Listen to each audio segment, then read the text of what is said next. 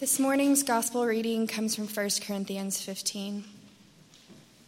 But in fact, Christ has been raised from the dead, the first fruits of those who have fallen asleep. For as by a man came death, by a man has come also the resurrection of the dead. For as in Adam all die, so also in Christ shall all be made alive. But each in his own order, Christ the firstfruits, then at his coming those who belong to Christ. Then comes the end, when he delivers the kingdom to God the Father after destroying every rule and every authority and power. For he must reign until he has put all his enemies under his feet. The last enemy to be destroyed is death. For God has put all things in subjection under his feet. But when it says all things are put in subjection, it is plain that he is accepted who put all things in subjection under him. When all things are subjected to him, then the Son himself will also be subjected to him who put all things in subjection under him, that God may be all in all. Otherwise, what do people mean by being baptized on behalf of the dead? If the dead are not raised at all, why are people baptized on their behalf? Why are we in danger every hour? I protest, brothers, by my pride in you, which I have in Christ Jesus our Lord, I die every day. What do I gain if, humanly speaking, I fought with beasts at Ephesus? If the dead are not raised, let us eat and drink, for tomorrow we die. Do not be deceived. Bad company ruins good morals. Wake up from your drunken stupor, as is right, and do not go on sinning. For some have no knowledge of God. I say this to your shame. The word of the Lord.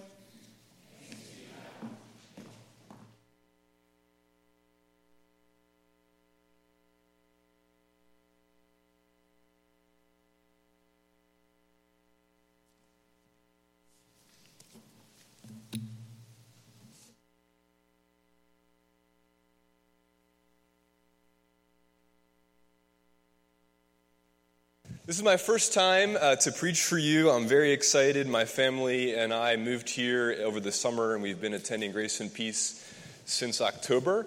And so we've loved this community, getting to know some of you, learning the gospel together, and participating in community life as we grow in faith. So it's a privilege for me this morning to preach for Tim while he's away on vacation. Last week, Tim opened up to us Resurrection Hope, and focused us on reflecting on Easter, and focused us on that Jesus' resurrection heals our tears and satisfies our souls most deeply. And so today I want to continue our Easter reflection by looking at a famous section of Scripture from 1 Corinthians 15, which is a chapter all about resurrection hope. So we want to extend our meditation on resurrection Easter hope this morning. And before I do that, let me pray for us. Father, we thank you for Jesus, the resurrected one. We pray that his resurrection, power, and hope would change our lives this day. Give us insight into this passage. Holy Spirit, work upon our hearts using the gospel to change us and to bear fruit to good works and to live and love and serve Jesus all the days of our life. We pray this in Jesus' name. We're going to be looking at 1 Corinthians 15, 20 through 34. And to orient us to this passage, I want to ask you two questions that will help get us into this passage. I want you to think about what your answer is to this question. What do you believe will happen to you after you die? Based on what you believe, how does that change your perspective and the way you live your life in the present? So think of those two questions. Actually answer it for yourself, whether you're a Christian or not, wherever you are in your faith journey. What do you believe will happen to you after you die? And based on that belief, how do you live in the present? In this passage, Paul is going to address those questions from a Christian perspective. And what he's going to tell us is the answer to those questions is beautiful and glorious and beyond our imagination even, as he speaks about this resurrection of the dead and the hope of it in Jesus. And so we can say in this passage, if you want a one-sentence summary of this passage, it would be this. Christ's resurrection guarantees a future renewal of all things, providing hope in the present. Jesus' resurrection guarantees a future renewal of all things, providing hope in the present. And what I want to do is take this theme and look at it in four aspects. Sort of four guarantees that arise because Jesus is risen from the dead. Let's consider the first one. First, Christ's resurrection guarantees our future bodily resurrection. Christ's resurrection guarantees our future bodily resurrection. Look at verse 20. But in fact, Christ has been raised from the dead, the first fruits of those who have fallen asleep. Now, last Sunday and even this morning, we, along with all Christians around the world, declared this. He is risen, to which you responded, he is risen indeed. Where does that come from? This verse, Christ in fact, Christ indeed, in reality, has been risen from the dead, is raised.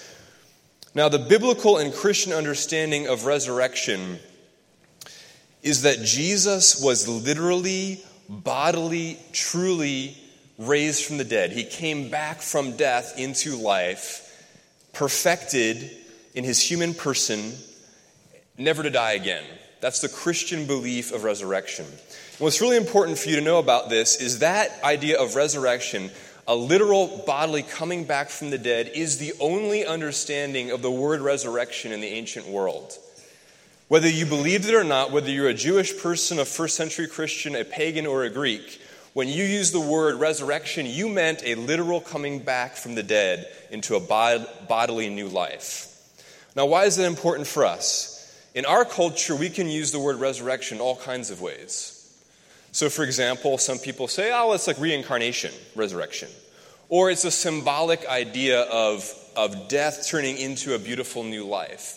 Or when applied to Jesus, some people use it that say that, well, it means that Jesus was a good man and a good teacher whose teaching passed through death into life. It's more of a symbolic concept.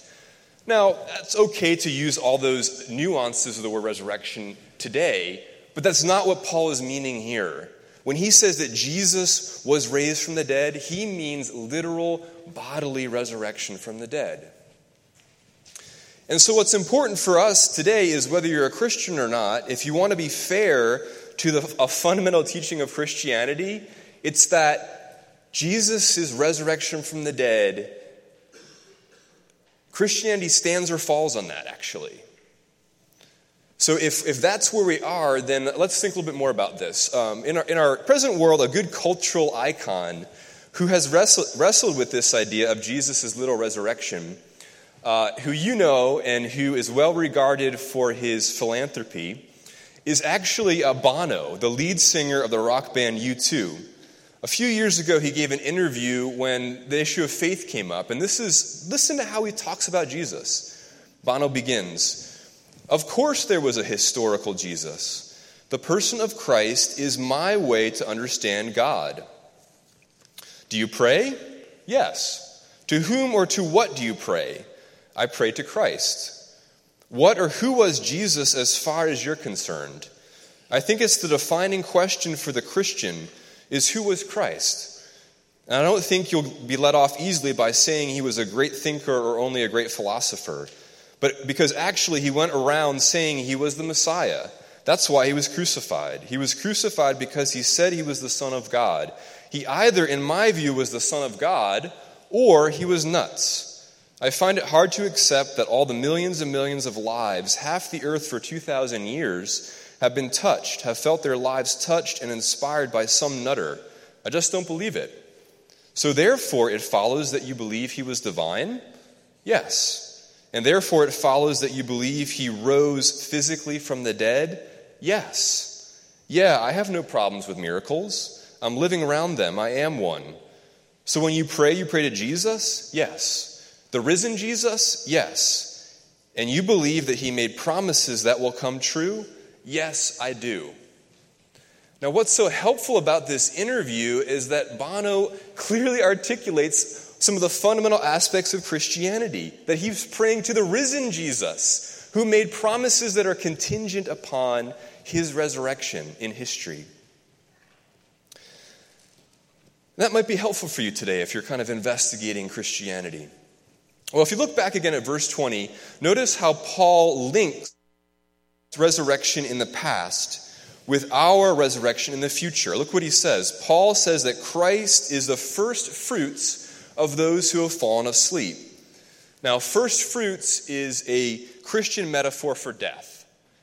It speaks of the restful, peaceful nature of death in heaven, the life of heaven after death, a peaceful rest with Jesus in heaven. But specifically, Paul says that Christ is the first fruits of those who have died. Well, what does that mean? We don't really live in an agrarian world anymore, so that metaphor is kind of unknown to us. What does it mean that Jesus is the first fruits? Well, think about a farming society. Think about harvest time. The very first sheaf of grain that's harvested is called the first fruits. And it's harvested in advance of the entire harvest to come. In the Old Testament era, the first fruits that were harvested were given back to God as a thanksgiving offering, saying, we believe and trust in you to bring the full harvest in. So then what is Paul saying that God has planned in Jesus? If Jesus is the first fruits, who are we? We're the whole harvest.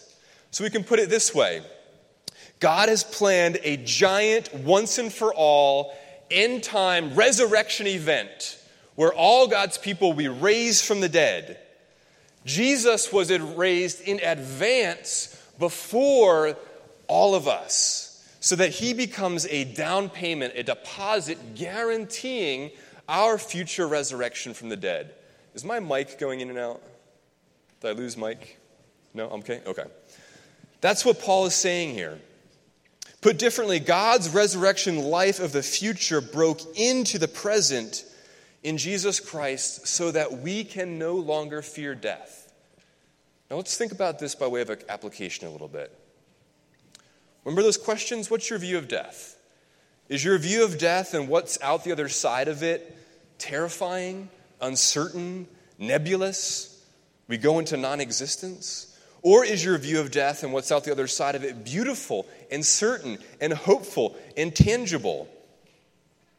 The psychiatrist Irvin Yalom has spent most of his professional career studying and writing about the fear of death. How would you like that as your vocation? In his book, Staring at the Sun, Overcoming the Terror of Death, he writes this: death itches. It itches all the time. It's always with us, scratching at some inner door, whirring softly, barely audible, just under the membrane of consciousness. Hidden and disguised, leaking out in a variety of symptoms, the fear of death is the wellspring of many of our worries, stresses, and conflicts. Now, even if he's half right in his assessment, that there's this subconscious effect of the fear of death on all of aspects of our lives,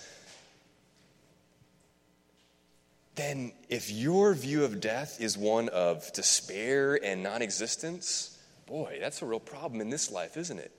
But as Christians, if you believe that Jesus has been raised in advance of you, guaranteeing a future life beyond death, that changes everything for your hope and your perseverance and your perspective. It does. Well, so far we've seen this first idea that Christ's resurrection guarantees our future bodily resurrection. But secondly, Christ's resurrection guarantees the restoration of what it means to be truly human. It guarantees the restoration of what it means to be truly human. Look at verses 21 and 22. Pay attention to how Paul makes this contrast between two people. Verse 21.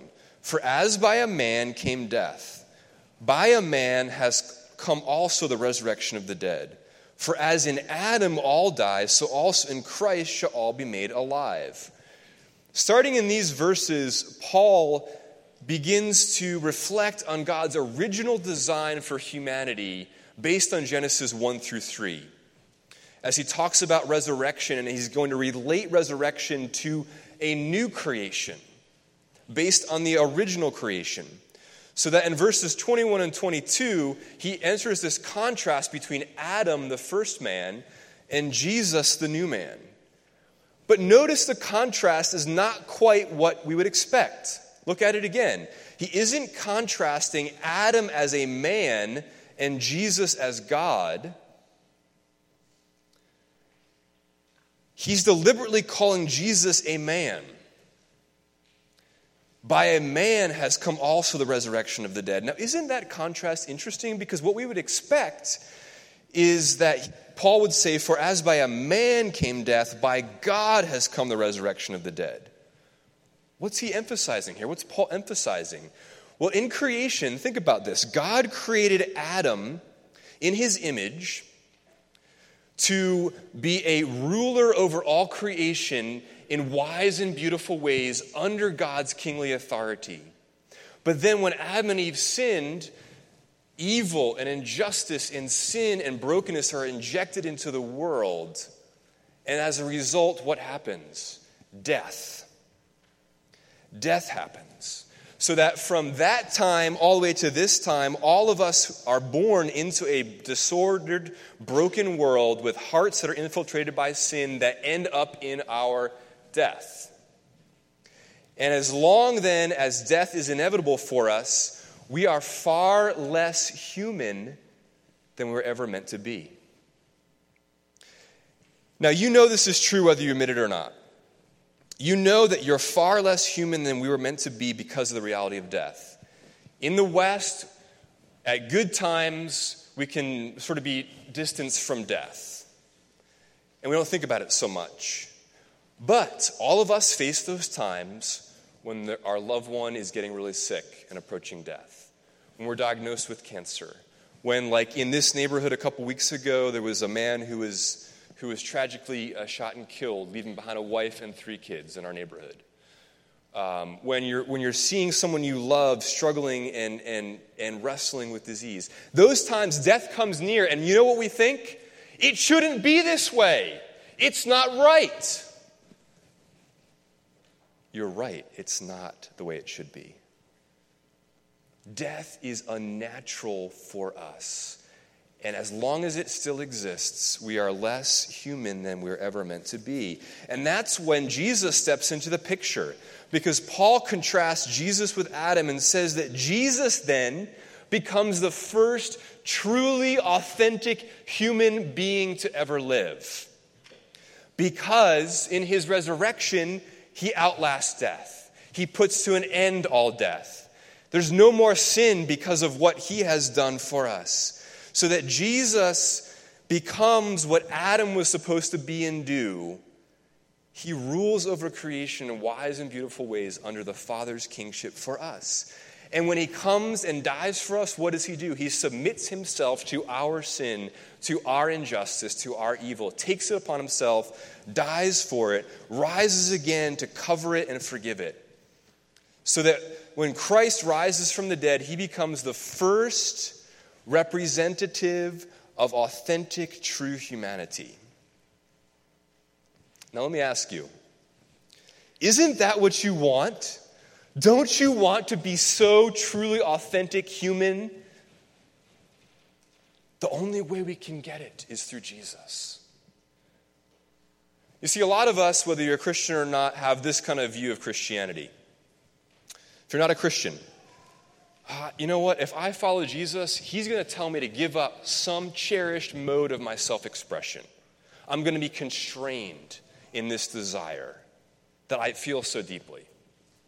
Or if you are a Christian, many of us have a kind of a rule-bound, legalistic, dutiful faith where there's no joy, there's no freedom. It's all about what we need to deny and be against. But Jesus is risen from the dead. He's the most authentically, truly human being. And that when we're found in him by faith, what do we discover? We progressively become more of who God made us to be. As our desires are aligned with God's desires. As our loves are lined up with what he says is the best for us. And so we begin to live into a world in good and beautiful and just ways, and not in ways that leave us wanting and ashamed and guilty.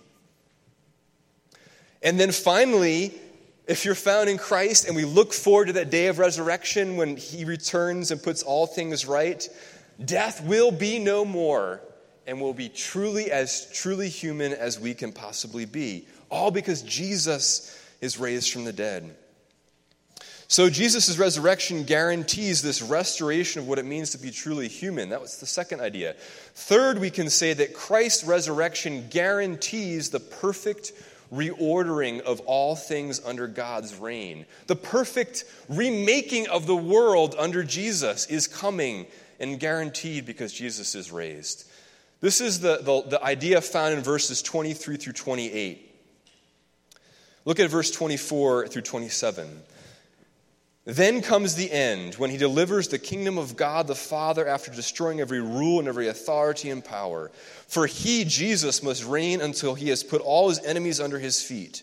The last enemy to be destroyed is death, for God has put all things in subjection under his feet. All right. Paul here is envisioning nothing less than a future renewal, remaking of the heavens and the earth into the new creation. A day when Jesus returns, when he comes. And on that day that's coming, evil will be destroyed, death will be undone, all systems of injustice will perish, all individuals and institutions and regimes that oppose God and persecute his people will be put to an end with God's justice.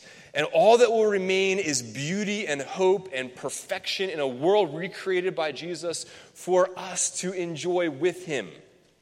That's this grand vision of Jesus' return that's guaranteed by his resurrection. And best of all, in this world, in verse 28, we see this idea. In that world that's coming, God will be all in all. Meaning that all things will reflect and worship Jesus and God the Father as they were meant to be, as we ought, so that everything will work as it ought to work. Our bodies won't break down. Our joy will be complete. Our worship will be complete. Our fun and our play will be oriented to the worship of God forever. Now, another way to describe what I'm trying to paint a picture for you that Paul is speaking about here is to simply say this. The world that Jesus is bringing is the world that you all want. Whether you're a Christian or not, you want a world, and by the way, you can imagine a world where people are perfect, where justice is no more, when no one's hurt anymore, when there's no more tears, when everything works as it ought to work. You can imagine that kind of world. Why? Because all of us are made in the image of God, and he's promised that world's coming, and he's guaranteed it by Jesus' resurrection. So then if that's the promised future in Christ, how do we know it's going to happen, and when is it going to happen? We'll look again at verses 23 and 24. But each in his own order. Christ the firstfruits, then at his coming those who belong to Christ. Then at that time comes the end when he delivers the kingdom to God the Father after destroying every rule and every authority and power. As I've emphasized a whole lot already, we know this is going to happen because Jesus is already raised from the dead. That's the guarantee.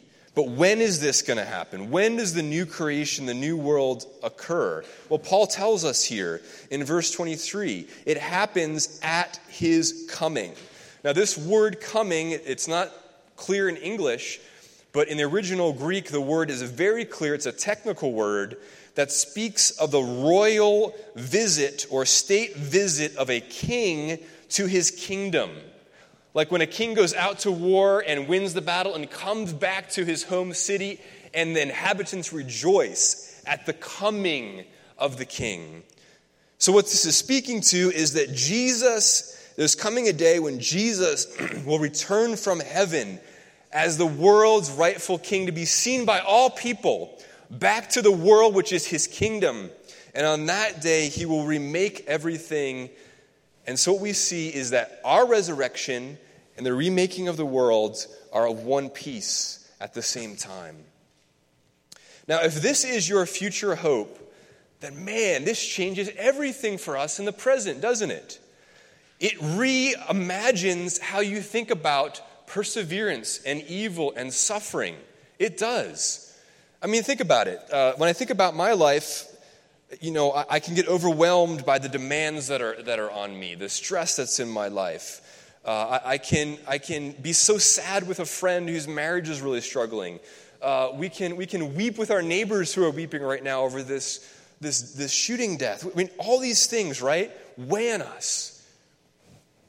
And we feel them deeply. But now add this future hope to it. You can cry and lament, but you can do it with hope.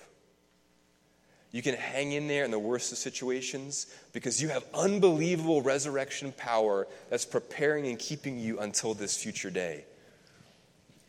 So Christ's resurrection guarantees this perfect reordering of all things under God's rule in a world to come, which brings fantastic hope in the present. But fourth and finally, as we move towards conclusion here, we can say that Christ's resurrection specifically provides three things for us in the present: hope, perseverance, and power, from the second paragraph of our text, verse 29 through 34. Hope, perseverance, and power. And in a briefer fashion, I'll speak to these. Look at verse 29 first, about hope. Specifically, hope when we're facing the death of a Christian loved one. Verse 29. Otherwise, what do people mean by being baptized in behalf of the dead? If the dead are not raised at all, why are people baptized on their behalf? Let's just be honest, this sounds kind of bizarre, and it's kind of cryptic. Being baptized on behalf of the dead, what does that mean? Well, historically, we're not exactly sure what the practice, this baptismal practice, was in ancient Corinth, in the Corinthian church.